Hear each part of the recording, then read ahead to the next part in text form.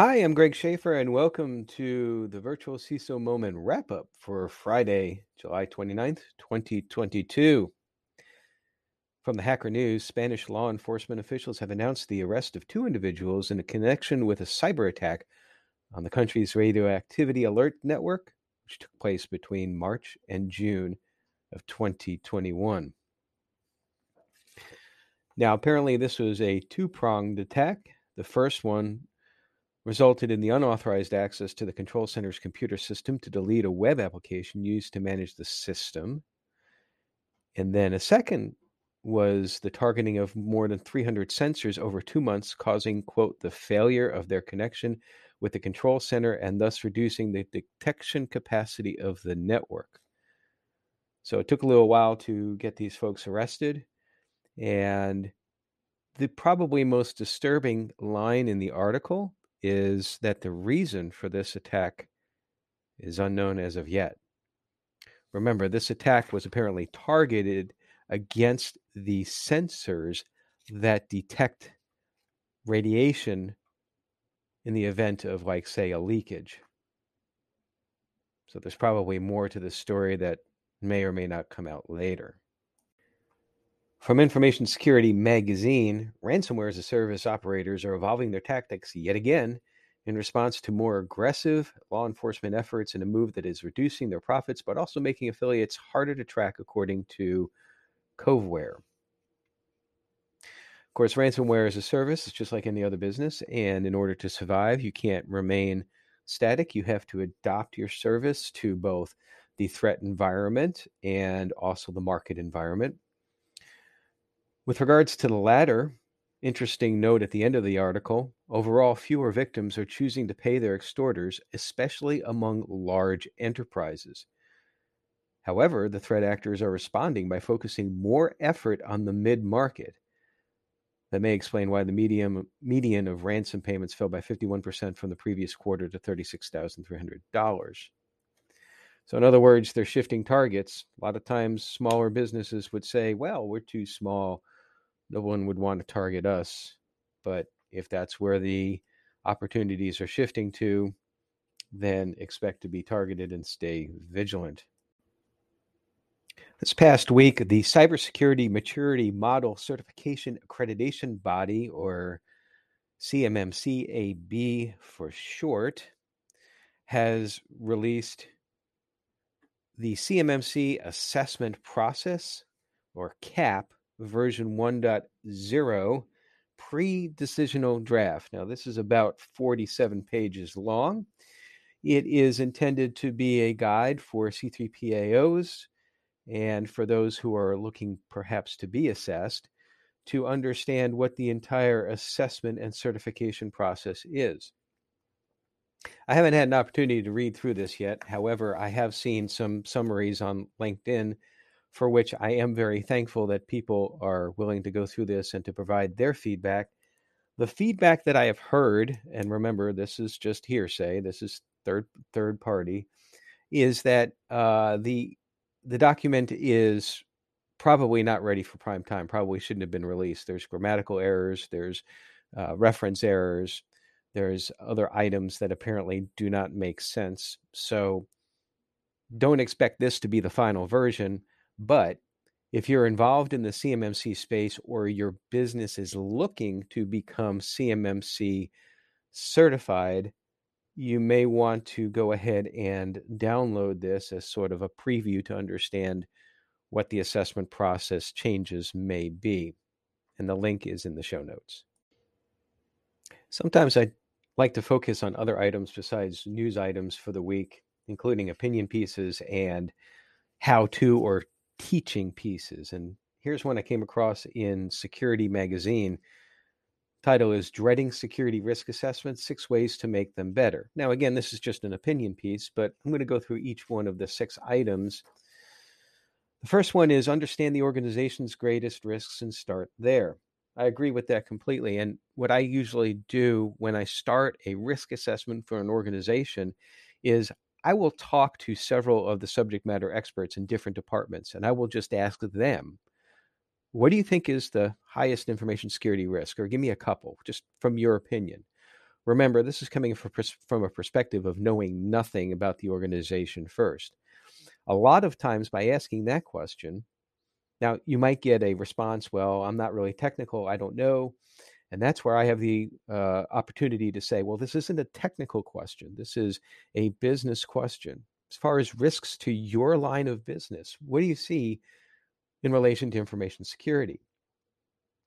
And from there, you can get an idea of what the risks are to focus on, because a risk assessment that has hundreds of risks and most of them are low or informational really is an exercise in futility. You do not need to address risks that you already know are not going to be significant to the organization. You can track them if you want, but they're most likely not going to change. You want to focus on those couple of dozen or so which have the real potential for impact for the organization. And that kind of gets to number 2, be clear about risk tolerance. Now, risk tolerance is one of those things where it's difficult to define, but in information security, sometimes the way I like to frame it, particularly if we're working against a certain framework, is do we want to make sure we meet a certain base maturity level? So I'll give you an example in the financial sector is the FFIEC cybersecurity assessment tool. There are 5 maturity levels there that are based on the inherent risk to the bank or credit union. There are methodologies within this to determine what your inherent risk is, to then determine what your baseline risk tolerance is, and therefore what requirements you have to meet. And so it becomes very simple that for a bank or a credit union in information security, it might be, well, our risk tolerance is that we will meet evolving, which is the second level there. There are other areas that maybe it's a little bit more difficult to figure out risk tolerance, but that's one process. Using a framework that has maturity levels is one process to help in the information security sphere. You also have to ensure, too, that it meets the risk tolerance of other areas of risk. Again, financial services, you might have like reputational, liquidity, operational. There are several others, but really all organizations have different areas of risk. Number 3 is keep it simple and human. I once had a client that had a risk assessment done previously from another organization that had all of these number scorings per risk. I think like 15 different categories, and they would have anywhere between a 1, a 0, a 1, or a 2, and something like that. And then they would add those all up and do some sort of fuzzy math on it or something to come up with a risk score. I'm going to say, and I have said this before, and many people have said that, that's not a quantitative risk assessment. You basically are measuring nothing. And where that gets you is maybe a feeling of some sort of security, if you will, that you have a score, but it's really an exercise that is way too complicated, and it obfuscates the actual risk. So don't make these things complicated. Don't put in extra items just to make it look like that this has gone further in depth. It's a quantitative, or rather a qualitative risk assessment is simply a manifestation or an expression of the opinion of a subject matter expert. No less, no more. That's really what it is. The next one is to streamline the process and delegate. Certainly, those people who are more close to the risk, the subject matter experts, need to definitely be involved. You can't have the CISO coming in and risk assess all systems on their own. That really does no benefit for anybody. Number 5, go beyond compliance. Of course, we say security does not equal compliance. Just because you're compliant doesn't mean you're secure. Compliance risk is one of those risks. If you're not meeting the compliance attributes for a regulation that you're required to meet, well, then that's a significant risk in and of itself. But there are risks beyond that as well. And then the last one is to be clear on the next steps. So just because you do a risk assessment doesn't mean you end at the end of the assessment. The whole goal of a risk assessment is to identify and then prioritize risks based on their severity, so then you can bring to bear limited resources to address from a top down. Start with the most significant risks first. You're not going to be able to address all risks in an organization, but you want to hit the ones that are the most impactful to the organization and not just kind of go after whichever risk you feel like hitting first. If you're a PrestaShop shop, you may want to pay attention. According to the PrestaShop developers blog, the maintainer team has been aware that malicious actors are exploiting a combination of known and unknown security vulnerabilities to inject malicious code in PrestaShop websites, allowing them to execute arbitrary instructions and potentially steal customers' payment information.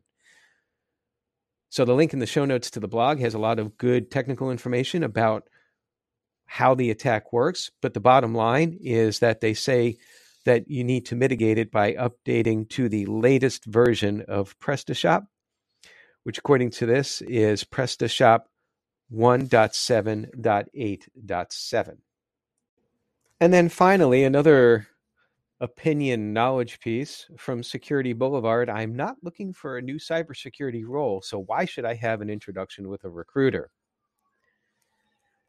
This really comes into play talking about preparedness, and it's rather interesting that in information security and cybersecurity, we talk about being prepared for attacks and for unwanted incidents, and yet as professionals, we may not always do that in our own careers. So this article is full of some reasons why it makes sense to reach out even when you're not looking for a position, and that starting to build the relationship right now, because there are market experts out there, they can actually help. And perhaps even by starting to build that relationship now, that might influence as to whether or not you actually go out and start looking for a position.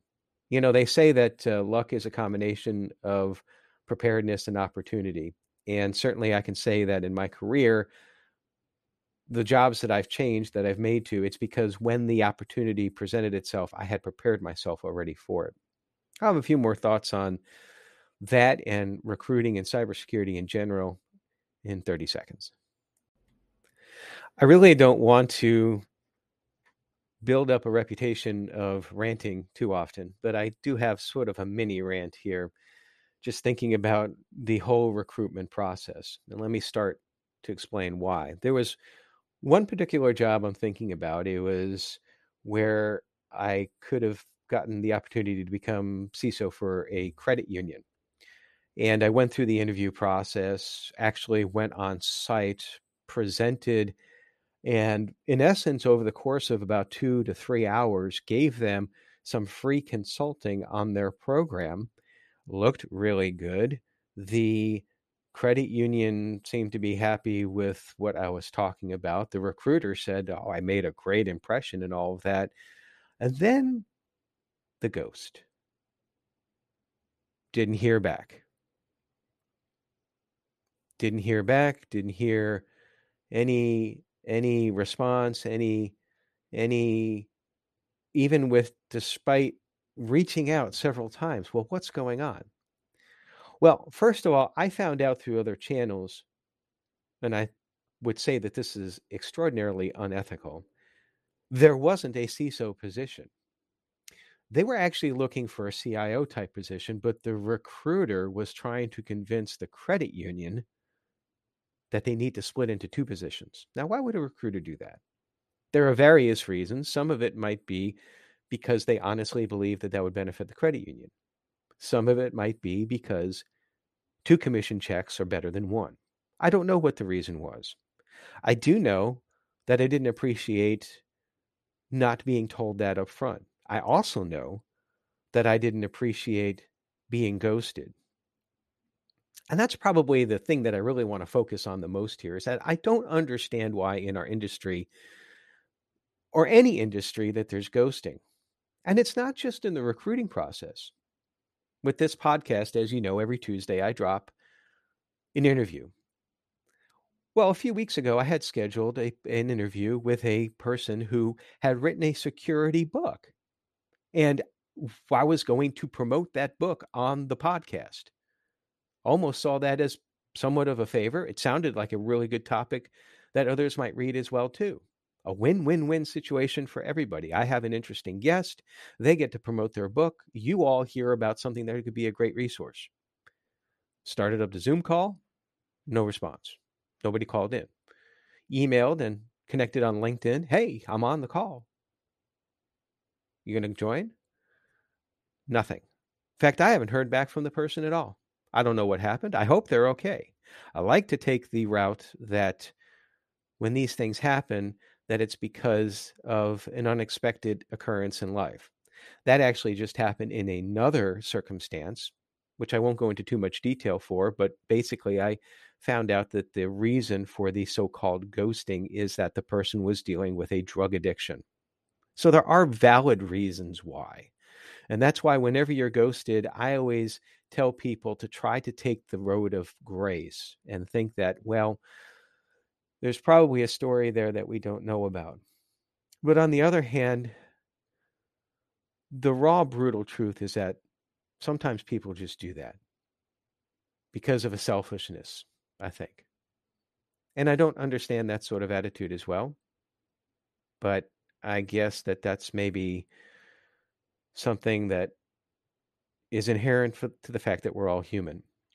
But if you're listening to this and if you have unintentionally ghosted somebody on something, reach back out to them. It's okay. It's all right to reach out. People are generally forgiving. People are generally understanding, particularly if you had a real reason as to why. Just don't hide it, because then that will soil your reputation and really doesn't leave a good taste. Anyway, I'll try not to rant too much. Maybe I'll retire my soapbox for a week or two, but I appreciate, as always, your support, and stay secure.